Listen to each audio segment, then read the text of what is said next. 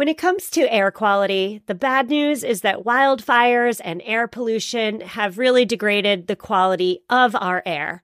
But the good news is that we're all realizing that the quality of our air, and particularly the quality of our indoor air, is really darn important. I'm so excited to tell you about Puro Air because in 30 minutes, this device will remove allergens, dust, smoke, and gases from your room. It uses a stronger type of filter called a HEPA 14, and it filters pollutants at a microscopic level. I keep my Puro Air running upstairs where the bedrooms are all night. I love that it's quiet. Cleaner air just hits different, doesn't it? Check out everything Puro Air has to offer at getpuroair.com. That's GETPUROAIR.com. One more time for the people in the back, getpuroair.com. Well, hello there and welcome back. My name is Stephanie Safarian and you are listening to episode 168 of the Sustainable Minimalist Podcast. On today's show, we are discussing intentional living strategies at home. Intentionality is about knowing your purpose and about letting that purpose guide your actions as they relate to your family, your work, your finances, your environmental impact, your spirituality, and all other aspects of your life. My absolute favorite quote that I write on the top of my planner every single morning is, of course, how we spend our days is how we spend our lives. I always joke that I don't want to be remembered as the woman who did a great load of laundry. And so this quote really makes me reflect on a daily basis about what I do want my life to be defined by.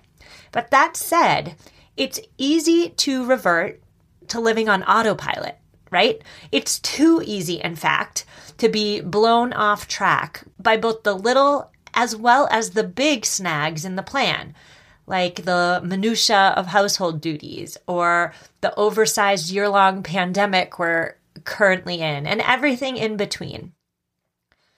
On today's show, I am speaking with Desiree Endres. If you love podcasts, you probably already know Desiree, and that's because she is the host of the With Intention podcast, formerly Minimalish. On today's show, Desiree is offering up some of her best intentional living tips as they relate to steering the course at home.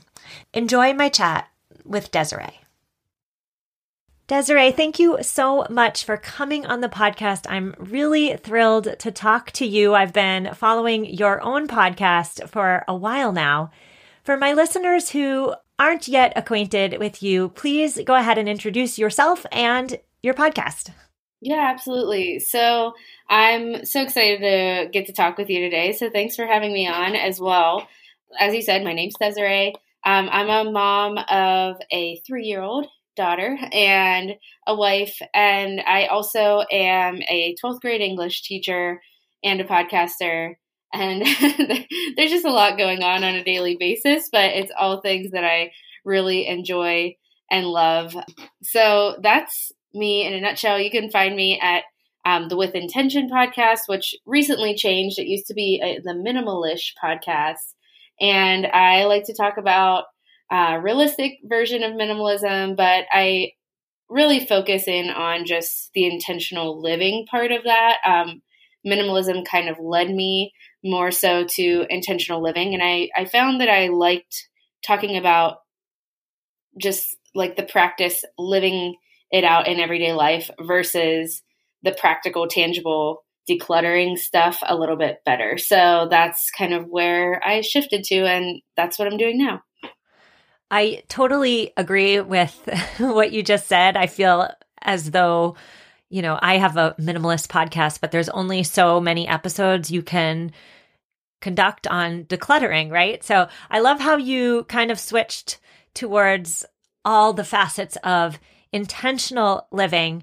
But before we get there, I want you to please explain to me and all my listeners how you first found yourself on this journey towards living a more minimalist and more intentional adulthood. Yeah. So I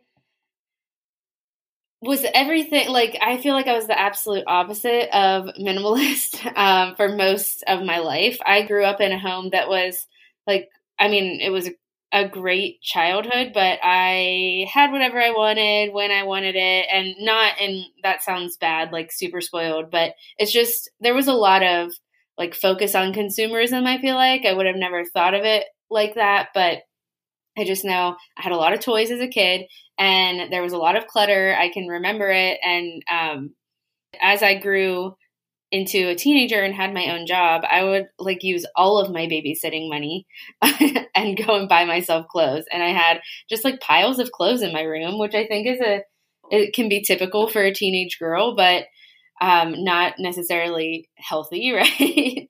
So that's just what it looked like before. And even going into my marriage, I actually married someone who was like a much more tidy person than I am, and more of a neat freak. I am the opposite of that, and I still am the opposite of that. But I never really thought it was a problem to have mess and clutter around me. And I think, financially, it got out of hand as well. So simply put, we discovered minimalism through the Minimalist documentary.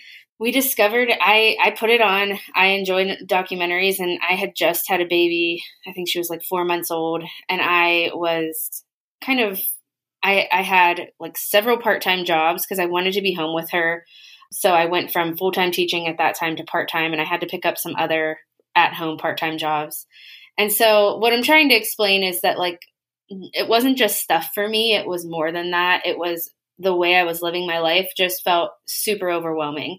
So it was that classic, like, I'm putting Netflix on, waiting for my husband to get home because I'm working from home today, and I'm overwhelmed as a new mom type of thing. And I just stumbled upon that documentary. It looked interesting. And I remember pausing it as soon as I started it, thinking like, oh, my husband will love this too. And we watched it, and we started decluttering that day. Like, it was that motivational. So that's really where it started for us. And from there, we really saw so much of a difference, like in our marriage, and just as new parents in our level of overwhelm. And it helped us not only question the stuff in our life, but the lifestyle we were living. We ended up moving a few months later because we realized we wanted to be near family, and we could make that happen. It's something we talked about for years, but we just never did it because, things didn't perfectly align. But we realized, why aren't we living the life that we want to live? Same for me. It was, really similar. I was introduced to minimalism, the term. I started decluttering, and my stress and anxiety really felt relief quite quickly. And so it was more of a snowball effect. It was then applying the tenets of minimalism to not just the stuff, but also other aspects of my life. And so that's what I really want to get into today. Talk to me about the moment where you realized for you, minimalism was less about the number of toys or the amount of stuff in your home and more about intentionality. Yeah. We had moved, like I said, minimalism brought us to moving, and we downsized, and it became like such a big life change for us. We originally were in a 4-bedroom house with 3 people. We didn't need that much space, and we had just like rooms full of stuff. And so we moved to a much smaller 2-bedroom house when we did move, because we just needed to make a lot of lifestyle changes to make that move work. We realized we didn't need as much space, and it felt like a story I was ready to share. So I started sharing about minimalism, and I initially brought my husband along with me to share it, and started just talking about our journey, because we were really early into the journey on the podcast, and just sharing how it changed our life. And pretty quickly, I started to feel like that imposter syndrome that most people will feel whenever they're like sharing something online, or even writing a book, or whatever it might look like, because you realize you're exposing yourself, like you're sharing your story, and other people might have different opinions than you of what, in this example of what minimalism should look like. And I realized that pretty early on, because I was early in my journey and I was sharing about it, I started to feel like an imposter. People started to find me on Instagram. And then I realized there were a lot of other people practicing minimalism out there. And it looked like they were doing it a lot better than me. It looked like, their version of minimalism is what I needed to strive towards. But once I started down that road, I realized minimalism was feeling like constricting, basically. And it was the opposite of what it initially was. Initially, it was freedom. It was freeing myself, like you said, from anxiety and stress. And now it felt like it was bringing that back upon me because, okay, I'm not doing it enough. I'm not minimalist enough. I don't have utensil drawer doesn't look perfect enough, and I have too many spoons, or do I have too many spoons, or what's the right amount? And at that point, I realized, okay, I don't think this is for me, because this is not who I am. Like, when it came to who I am versus what minimalism, quote unquote, should look like, and what I was seeing online, it didn't line up. And what I realized is that the other things that minimalism was doing for me is what I wanted to focus on. And I started to focus on, okay, what's at the heart of this? It's about like stripping away what other people say life needs to look like and learning what is a happy life, or what does a fulfilled life look like for me and for my family. What's really interesting to me about your response is that for you, minimalism was kind of the gateway into living an entire life that's rooted in intention. And that's similar to my experience, because minimalism was the start, decluttering was step one, and then that umbrellaed into living a more eco-conscious and eco-minimalist lifestyle. And so what's interesting is that minimalism wasn't the end goal. A decluttered house wasn't the end goal for you, and it wasn't the end goal for me. You mentioned something else that I really wanted to touch on, which was the imposter syndrome, I believe you called it. I totally hear and empathize with you on that point, because it seems as though the public thinks that because, you or I have a podcast, we must be the best minimalists out there. We're doing it absolutely perfectly. And we're not. I'm not. You said you are not. And I don't think we have to be. So I just want to say that I hear that, and I have stuff in my house. I'm not completely eco-perfect, but that doesn't mean that we can't then also perhaps share our journeys and create a community around striving to be better. Would you agree with that? Yeah, absolutely. I think that when you're in the middle and you're sharing, or even, you can think of it as in the middle or just on the journey, wherever you are, wherever you fall on that journey, and you're sharing about it, which, social media and the online world give us an easy way to do that. It makes it realistic for others. It introduces this concept and this, new, I don't want to say way of living, but I guess that's what it is, in a way that seems realistic and approachable, because you don't have to be perfect or on the other side or doing it perfectly. I don't know if anyone ever gets there. And if they do, if it looks like they do, I just don't think that's realistic. I don't think it's this lifelong, I don't think there even is necessarily like a clear end goal other than just living it out and continuing to learn along that journey. Like, there's going to be shifts and changes and ebbs and flows along that. So yeah, I don't think there's ever, like, if someone listening is thinking like, this has really been such a big change for me, whether it's like eco minimalism for them or just decluttering their house or whatever it looks like, this has been such a big change for me. I want to share it with either a friend, or I want to share it online, or I want to share it with my family, but I don't feel qualified. I don't feel like I'm doing it well enough yet. I would definitely challenge that, because, sharing our stories is how we encourage others to change. And if it's something that has helped us, or something we're passionate about, or something that we think can be even, change the world or benefit the world in some way, then yeah, it's something that you should share in all of its imperfections, within you. that's the best place to come from, I think, is a place of like, no, I don't have to be 100% expert. I can share this and be, flawed, and it can encourage others that it's realistic, it's doable, and they can do it in their own way as well.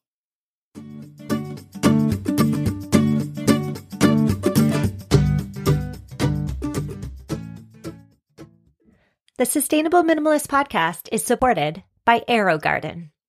If you live in a cold weather climate like me, outdoor gardening may be inaccessible to you for up to half of the year. But February is Indoor Gardening Month, and so there has never been a better time to get serious about growing your own herbs, vegetables, salad greens, and more with AeroGarden. I love that AeroGarden makes indoor gardening super easy, super tasty, and worry-free. Just insert the pre-seeded pots into your AeroGarden and add water. Because plants are grown hydroponically, they grow 5 times faster than a traditional outdoor garden. No green thumb required. Most plants are ready to harvest in 4 to 6 weeks and will keep producing harvests for 6 months or longer. Find the AeroGarden model that's right for you and get 20% off site-wide with code MINIMAL at checkout. That's AEROgarden.com with code MINIMAL at checkout. Now back to the interview. I really want to talk to you today about your daily life, your everydays. I feel as though when we talk about living a life that's rooted in intentionality, we have to start first with, of course, that morning routine. So I'm hoping you'd be willing to walk us through your morning routine, what you do, why it's important, and how all of us listening today can get a little bit more intentional in how we treat our mornings. Yeah. So I love that you asked this because I actually, I think it's so important, and it's been a huge life changer for me, but it is also something that has changed so much because my life has, as all of us do, like our lives have different seasons, right? And so I want to start with that, this is what it has looked like for me, or why I think it's important, but it might look totally different for someone else. The most important thing is just the idea that you have something to start your day that is, setting it up. Whether you're a planner and you need to start your day with a planner and set up, a to-do list, or a question of like, what would make this day great? What are the most important things that I need to get done today? That's an intentional way to start the day. Or whether you need to get up before your kids because you need that quiet and time alone. I know I'm an introvert. Waking up before my daughter has been the biggest life-changing thing for me. And there are seasons where I have not done it.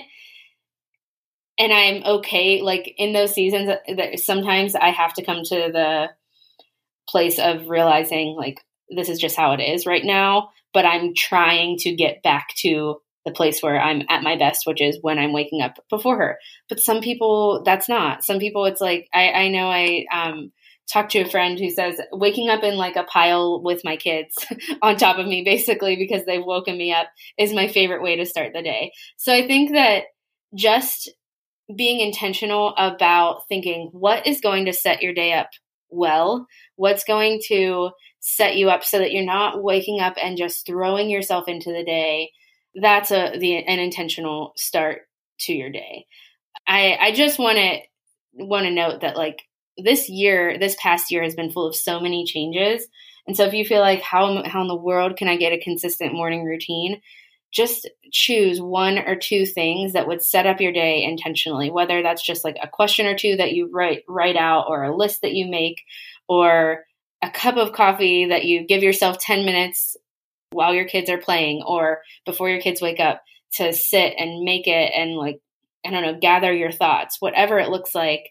That's what an intentional morning is for you. It's just choosing what few things would help me set up my day.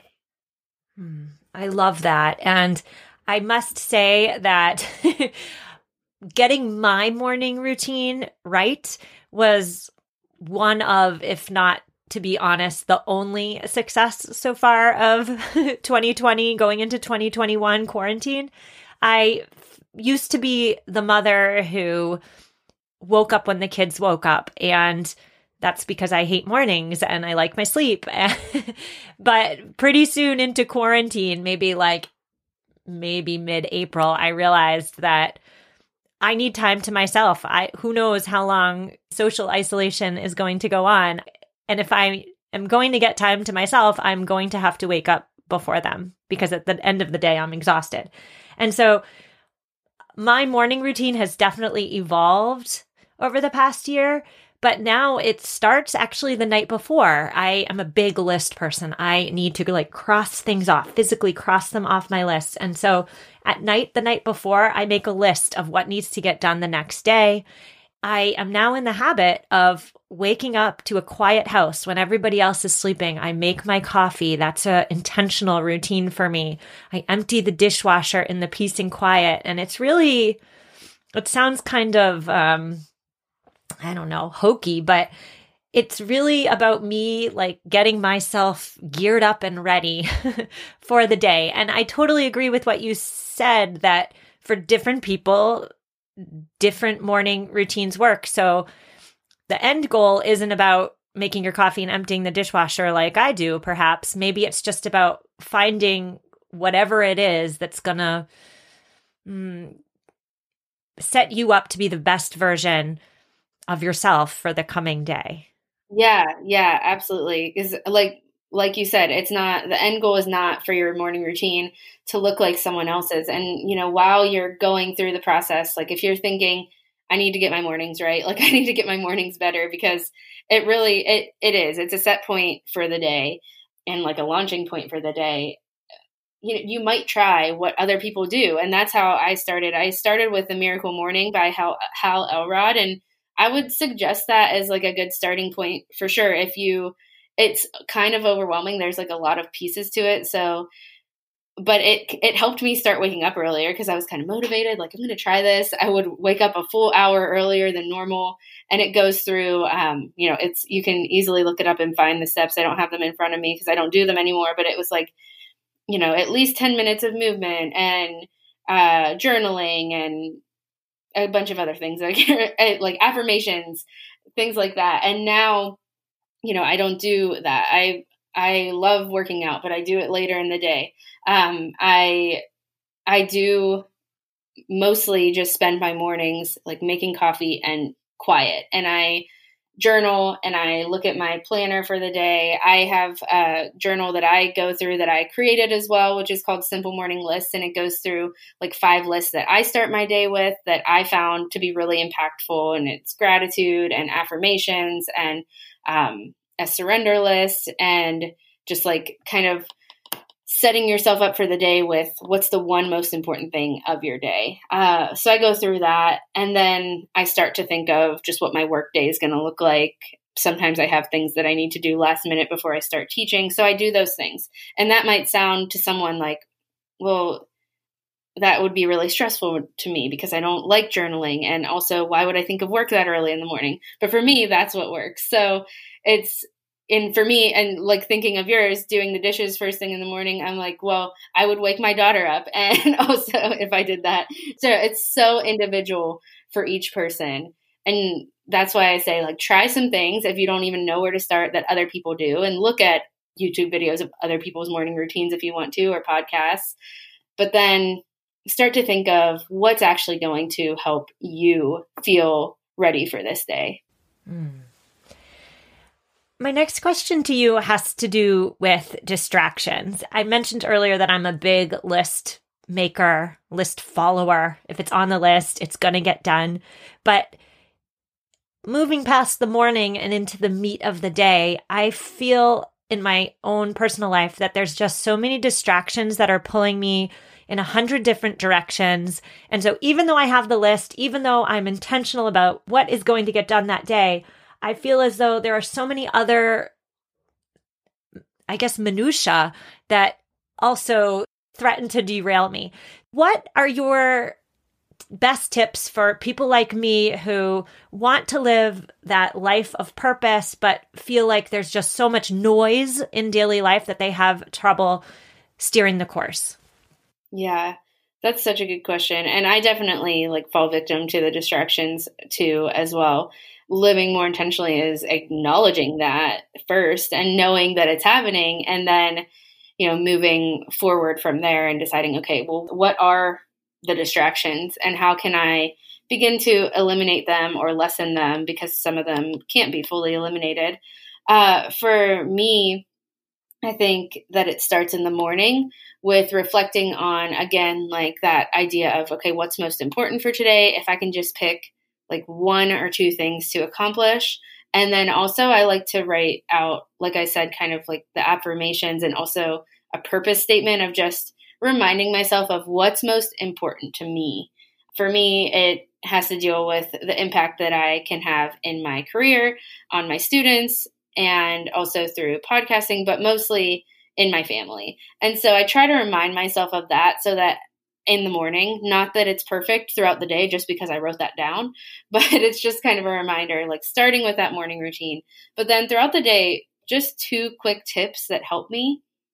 My mind is one of those that kind of just go all over the place all day, and I could be on one task and think that I'm super focused, but then all of a sudden be scrolling on my phone, or all of a sudden I'm remembering, oh, I need to call the hairstylist to schedule a haircut for my daughter. I don't know. Just think of random stuff that's on my to-do list infiltrates, just like you were saying, all of the distractions of the things that we need to get done in a day. So 2 things that help me with that. Like I said, one of the major distractions for me is my phone and social media, and being someone who creates content, that's part of it. But also I will scroll and look at other people's stuff and consume content as well. And there's just, I've realized that, it's okay to enjoy that, but I have to set time for that. So the only way that I can get rid of that distraction fully is to delete the apps off my phone.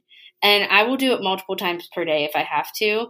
That is one of my biggest tips. If that is a distraction, and I'm sure it is for a lot of people that are listening, is social media or any other apps on your phone, news apps, anything like that. It is tedious. It is annoying to delete it and then reinstall it later when you want to give yourself that time. But if you're finding it being such a distraction for you, it's one way to keep yourself away from it. Because although you could say, just reinstall it when you want to distract yourself again, that act of having to look for it on your phone and realizing it's not there is a great way to put yourself back on track to what you meant to be focusing on. The second thing is the Pomodoro method. Have you heard of that? No. Okay. What I like to use, it's on my computer. You can find it online. It's called the tomato timer. But basically, this is a time management method that gives you 25-minute chunks to focus on one task at a time. So say I am, needing to create content for a podcast, or I'm lesson planning. These are 2 things that I do, throughout the week. I am going to focus on one of those tasks for as long as, I set for myself. Maybe I say, I'm going to dedicate the next 2 hours of my workday to lesson planning. I'm going to use the Pomodoro method because it gives you 25-minute chunks to work, and then it gives you 5-minute breaks. So if you look up the tomato timer online, that's just the one that I use. It's really simple and minimalist, and it's easy to use. You just ask for, your 25-minute work block. You press begin, and it times you for 25 minutes. It gives you an alarm when that 25 minutes is up. And the idea is that you are focused on only that task for 25 minutes. No email that's coming up, no going to check your mail at home, no putting dinner in the crock pot, whatever else that might distract you throughout the day. And then you get a 5-minute break. So during that 5-minute break, you can do those things that typically distract you, or get up and take a 5-minute walk around your house so that you are moving your body and ready to sit down and be undistracted on whatever task it is again. So those are just ways that I am that's specific to a workday having me less distracted in my workday. Maybe you don't have like tests that you need to focus 2 hours on at a time. When it comes to that, deleting social media apps might still be helpful. If you stay at home with kids and you want to focus more on doing stuff around the house or just making sure that you're present and watching your kids play, or I don't know, homeschooling them or doing things with them and being less distracted by your phone, that's just such a great way to lessen the distractions in life in general. I am obsessed with those tips. Thank you so much. I will link to the tomato method or the tomato timer, I believe it was called, in this week's show notes. Thank you so much. I'm going to try it and I'm going to report back. It's honestly the only time management method that's ever worked for me, because I am such the type of person that procrastinates and gets distracted. So it works for me. I love it. Thank you so much. Desiree, where can my listeners find you and your podcast? Yeah, so you can find me at DesireeEndries.com. So that's my first name, last name.com. I am on Instagram at life_with-intention. I just feel like it's not the easiest thing to search, but if you search with intention, you'll probably find me. And then my podcast is at With Intention. Anywhere you listen to podcasts, you can search With Intention, and you can also find that on my website as well. Thank you so much for coming on the show, and cheers to a life rooted in intentionality. I love it. Thank you so much for having me on. It was so fun to talk.